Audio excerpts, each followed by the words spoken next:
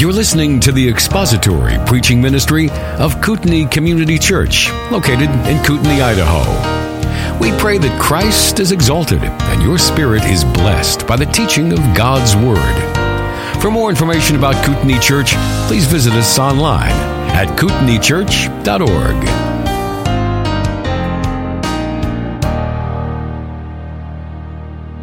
Well, the events that surrounded the birth of our Savior are an odd combination of very ordinary things and some very extraordinary things.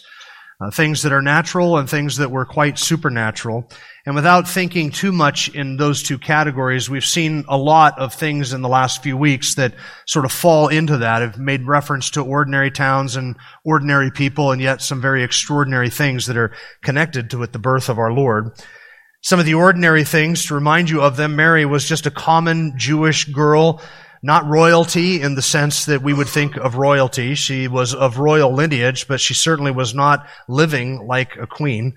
She wasn't wealthy, she wasn't notable, she wasn't a TikTok influencer, she wasn't a social media mogul or any sort of cultural phenom at all. She was just an ordinary woman from a very ordinary town, the town of Nazareth. She was engaged to an ordinary man who was employed in a very ordinary occupation, being a carpenter. And Christ, the child that would be born of her, was a man, fully human, a descendant of David, brought into the world through a very ordinary means, 9 months of pregnancy and an ordinary birth process. And yet there were extraordinary things that were sprinkled into that, including the visit from angels, which we looked at this morning in Matthew chapter 1 and in Luke chapter 1. He is conceived by a creative act of the Holy Spirit, not through the normal means of procreation and conception.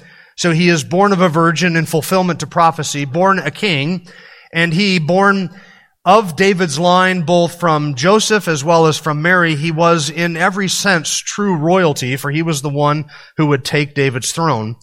The angels announced his birth to Joseph and to Mary, and his birth was preceded by a few months, at least 6 months of his next, or not next of kin, his relative, close relative, John the Baptist, who was the son of Elizabeth, who was related to Mary. And this one would be called the Son of God. So there's this odd mixture of very ordinary details and very extraordinary details that come together into the birth of our Lord. The prophecies and the promises that we've been looking at from the Old Testament contain all of these very things. A ruler who is divine, who is human, who would live, who would die, who would rise again, who would come and rule. He would be born of a virgin. He would fulfill the Old Testament prophecy. He would be called the Son of David. He would be called the Son of God. He would be called the Son of Man. He would be called the Son of the Most High. Extraordinary things. And the announcement for Gabriel that we looked at this morning contained some of those things. And now, having looked at the announcement of the coming Savior, tonight we're going to look at the arrival of the Savior from Luke chapter 2. And we're going to be looking at verses 1 through 20. And I have less time tonight than I had this morning, and we are doing more text tonight than we did this morning. So I just want to divide it into two statements, two categories here. First, an extraordinary birth under very extraordinary circumstances. An ordinary birth under extraordinary circumstances. This is verses 1 to 7. So if you have your Bible open there, I want you to notice a couple of things. First, to set the stage before we jump in at verse 1, when we last left Joseph and Mary this morning, do you remember where they were at? Nazareth. But 2 weeks ago, I should say last week actually, not 2 weeks ago, last week we saw that the Messiah was to be born where? In Bethlehem. Matthew chapter 5, out of you, Bethlehem Ephrathah, shall come forth a ruler for me, too small to be listed among the clans of Judah, and yet this one would come forth who would take the throne of David and fulfill these promises. That was Micah chapter 5, verse 2. So if Joseph and Mary are up in Galilee, which is the northern area of the land of Israel, next to the Sea of Galilee, and yet the prophecy said that he would be born down in Bethlehem, which is in the southern part of Israel, down even south of Jerusalem, outside of the city of Jerusalem. How do you get a young expectant mother from Nazareth when she probably has not very often traveled anywhere outside of 5 to 10 miles from where she lives? It's not like she would travel down to Jerusalem regularly. How do you get that pregnant woman down to Bethlehem to have a baby there? Well, it's real simple, actually. You just upset the entire Roman Empire by a decree from the Caesar. Chapter 2, verse 1, Now in those days a decree went out from Caesar Augustus that a census be taken of all the inhabited earth. It doesn't mean, of course, Africa and North America. He wasn't over here taking a tally of the Nez Perce Indians down in the Coeur d'Alene region. That's not what is meant. But all of the inhabited earth concerning what Caesar ruled over, the Roman Empire. So this is the land of Israel and everything else that Caesar had authority over, where his troops were stationed. This is a large, massive piece of land. And he decreed that a census would be taken of all the inhabited earth. Verse 2, this was the first census taken while Quirinius was governor of Syria, and everyone was on his way to register for the census, each to his own city. Now, there were only two reasons, two purposes that a Caesar would decree that a census be taken. Number one, so that he could know who was available for military conscription. And number two, so that he could know who was available to tax. Taxation and military conscription. Now, the Jews were exempt from serving in the military. Why were they exempt? Because they had this history of leading armed revolts against whatever power was in control and overseeing them. You don't give them weapons and a lot of training and put them in charge of sections of your military. So the Jews were exempt from serving in the military. So why is it that Caesar would decree that a census be taken of all the inhabited earth? There's only one other reason why you would do that. What is it? It's to tax them. And that's what he wanted to do. So what I want you to notice is that in order to get Joseph and Mary from the northern region of Israel in Nazareth down into Bethlehem, into the southern region, the Lord directed the heart of the king and used the king's decree to drive Joseph and Mary down to where that prophecy would be fulfilled. It would be foolish to say without the decree the prophecy could have never been fulfilled. Maybe somebody would have died in Bethlehem and Joseph and Mary would have decided to go down and attend the funeral of a dear relative or something like that. But it is interesting that God used a pagan king with his wicked decree, his wicked, greedy, selfish motives to upset the entire empire just so he could shuffle around a bunch of people and arrange this birth in Bethlehem. A pagan ruler he used to do that. Verse 4, Joseph also went up from Galilee, from the city of Nazareth to Judea to the city of David, which is called Bethlehem, because he was of the house and family of David, in order to register along with Mary, who was engaged to him and was with child. And while they were there, the days were completed for her to give birth, and she gave birth to her firstborn son, and she wrapped him in cloths and laid him in a manger because there was no room for them in the inn. Rather simple and rather straightforward narrative. By the way, there's nothing extraordinary or supernatural or amazing about a king issuing a decree to take a census so that he can tax his citizens. That's just another day that ends in Y. But what I want you to notice is how fantastic the entire disruption was for the entire empire just to bring about this series of events where Joseph and Mary would go down to the city of Bethlehem to be registered there. Because remember, Joseph was of the lineage of David. So was Mary. Joseph was of the lineage of David, but you remember this morning, he was from a part of David's lineage that was cursed with a promise that no king, no descendant of that king, no physical descendant of that king would ever sit on the throne. But Joseph is still a descendant of David, but from a cursed line. Mary was a descendant of David from a different line.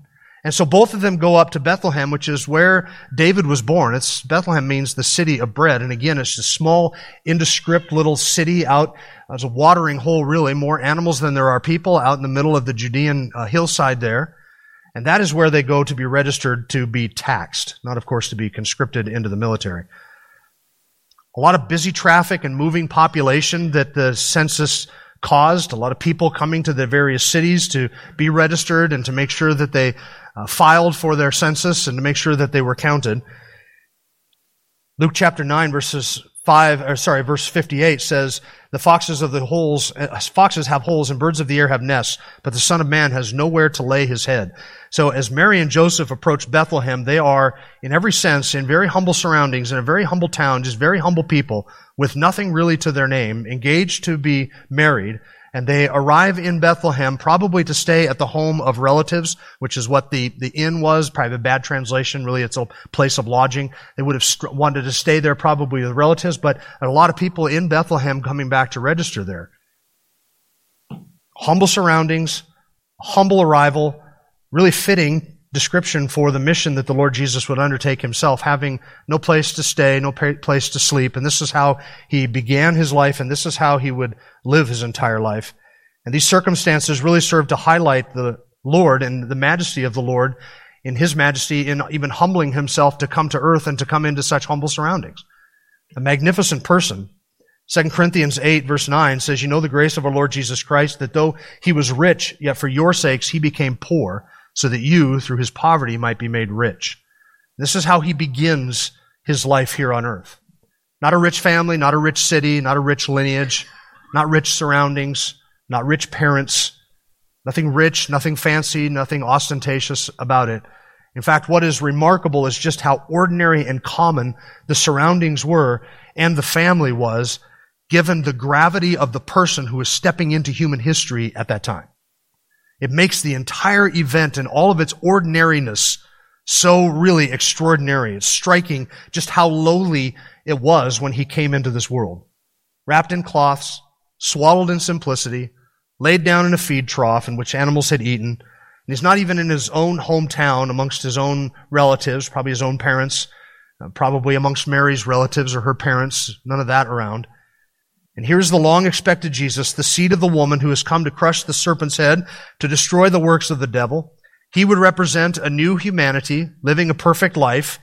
He would call that humanity out of Adam's fallen and helpless race, because He is the son of Abraham who would fulfill all of the promises given to Abraham, to Isaac, to Jacob, through Moses, down on to David and his descendants. He would fulfill all of this. He would establish a kingdom. He would rule the nations in righteousness and justice.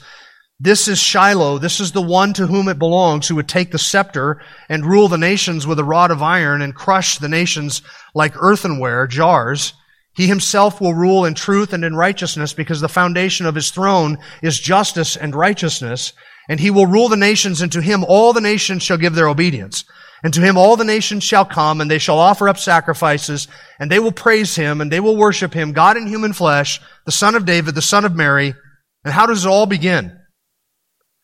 Remember that the king who issued the decree to take a census of the entire world at that time, he does not know anything about the promises that were unfolding. He knows nothing about the fulfillment. He doesn't know Mary's name. He doesn't care about Joseph. He doesn't care about the Jews as anything other than a tax base for him and his kingdom at the time. So he has no concern for any of that. He hasn't had a visitation from an angel. He doesn't even know what he's doing other than, I'm just going to take a census so I can tax people. And yet all of the pieces are falling into place in the most humble couple, in the most humble area, in the most humble surroundings, in the most humble beginning possible. Into that steps the Lord of glory, who Himself will judge that Caesar who issued the decree for the census. That Caesar will stand before that Christ child and give an account for his sin. That is a stunning realization. And then you realize that while the kings are sitting in palaces hundreds of miles away, eating luxuriously and enjoying the richest and the best and the fattest that life has to offer, our Lord, who deserved all of that, left heaven to come here and have none of those things, and instead to suffer and die on a cross for you and me. To Him shall be the obedience of the peoples.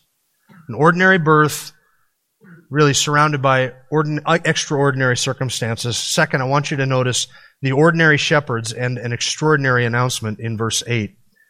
In the same region, there were some shepherds staying out in the fields and keeping watch over their flock by night. Now, for them, this is just another day at work. This is just another day out watching the sheep. Good morning, Ralph. Good morning, Sam. Punch the clock and go to work, watch the sheep, come out. Another ordinary evening spent with the flocks out in the fields at night, doing what they did, pasturing flocks in the field. And these shepherds, up to this point, are completely oblivious as to what has unfolded, probably just within a couple of miles away. Oblivious to the realities. They don't know any more about what is going on or what has gone on than Caesar does in Rome. And why is it that these angels then appear to shepherds when they could have gone to other people whose attention would have been far more productive, we might think? Like the angels could have appeared in Rome to announce to Caesar, hey, you issued the decree, but you ought to know that there has been born in Bethlehem a king who will judge you someday. But the angels didn't announce it to Caesar. They didn't go to Jerusalem to announce it to the Sanhedrin or to the religious leaders in the city of Jerusalem. Didn't announce it to anybody else who came from David's line.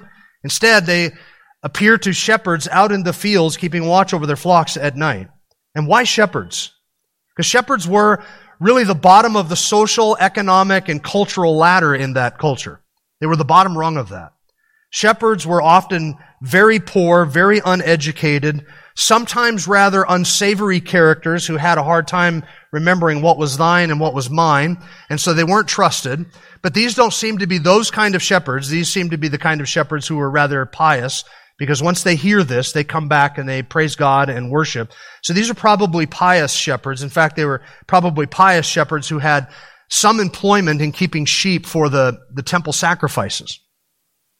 They would be the first ones to hear, and it is quite fitting that the Lord entering into human history in the most humble of circumstances and through the most humble couple and surrounded by the most humble of people, poor and uneducated in Bethlehem, that the announcement would not be made to the rich or the powerful or the influential, but this announcement would be made to what was regarded as the lowest economic ladder in the culture. They're just shepherds. Shepherds were not people who were often included in religious circles simply because they were not the type of people who could come into the temple and come close and to worship, because shepherds were always ceremonially unclean.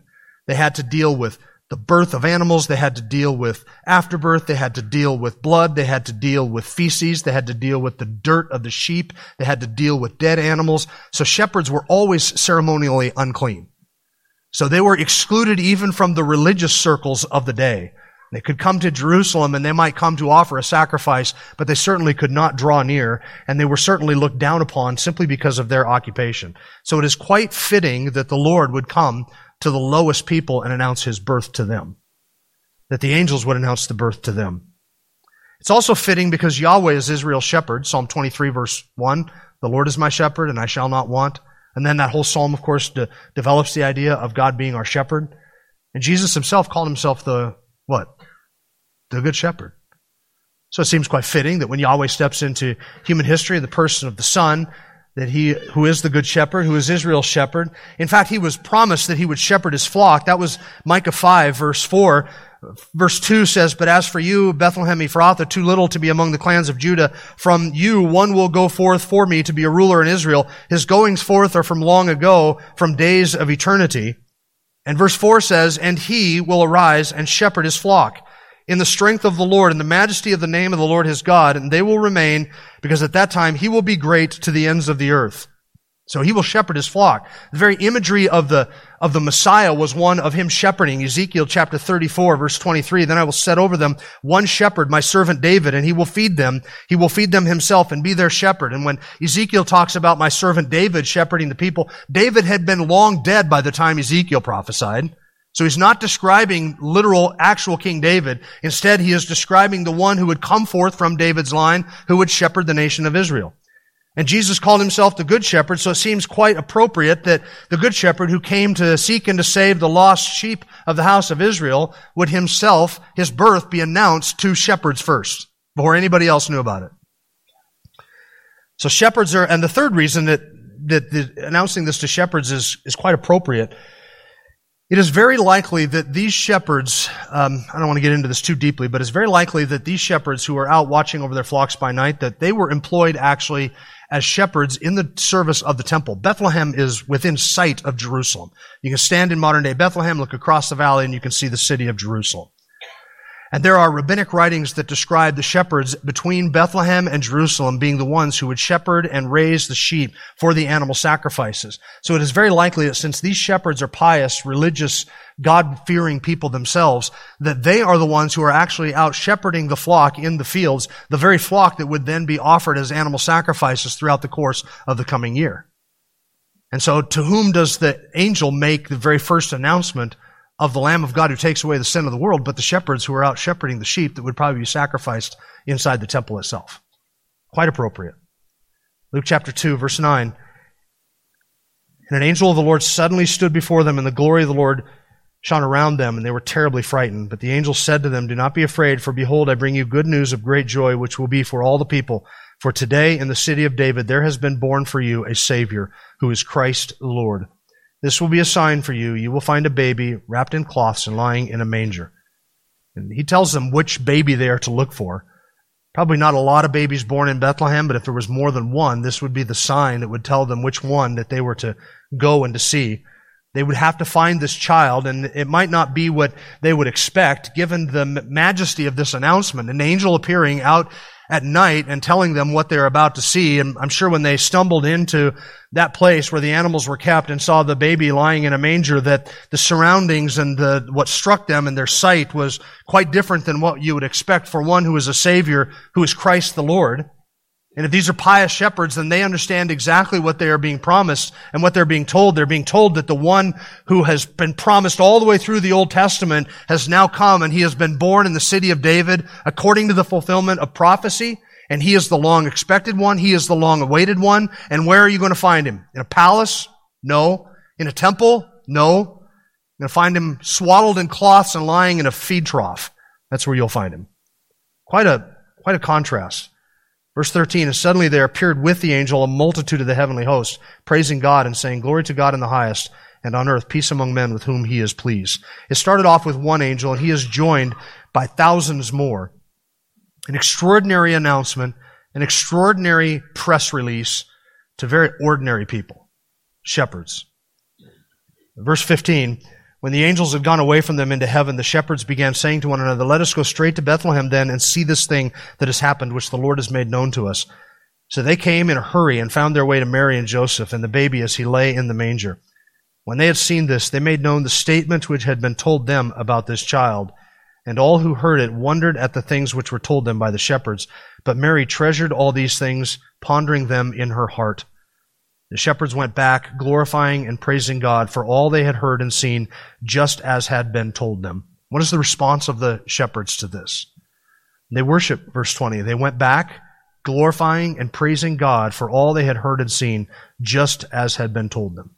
This is why I think that they were righteous men, believers. Why God sent the angel to announce the birth of the Messiah to a group of people who are sitting out shepherding the sheep themselves, possibly wondering about when the long-expected Christ would appear. And here he has appeared, and the angel announces it to these religious, God-fearing men, and their response is to glorify and to praise God for all they have seen and heard. And that, by the way, is the best and most appropriate response to the news that a Savior has been born who is Christ the Lord, to worship. You understand that Christianity is weird. Christianity is weird because we worship a God who died on a cross. We worship a God who suffered the worst humiliation, who entered life into the most humiliating of circumstances. Other religions worship their gods who are themselves exalted and deified, and nothing bad, nothing humble, nothing lowly is ever said or done by them. And yet our God stepped into human history and lived as a man for 30 years, obeying the law, serving others, loving God, loving his neighbor, loving other people, honoring the Lord in every thought, every word, and every deed, living with sinners, among sinners, being humiliated, being responded to with hostility and hatred and vile threats and verbal abuse. And they slandered him and called him an illegitimate child, the religious leaders of his day. So we know who our Father is. You get what the slight is there. He lived with this shadow over his head his entire life. He was slandered. He was gossiped about. He was hated. He was rejected and excluded from every in-circle, every religious circle. Accepted by nobody except, again, the lowliest of people, shepherds and tax collectors and sinners and fishermen. Not the rich, not the popular, not the extraordinary, not the movers and shakers, not the culture makers or the religious elite. Rejected by all of them. And then died the worst of deaths, like a criminal on a cross, spurned by men, spitted upon, hated, and verbally reviled until he took his last breath. That is the God we worship. That is the God who stepped into human history and bore the sin that we tallied up. He bore the wrath that we deserve. He lived the life that we were required to, and then died the death that you and I should have died.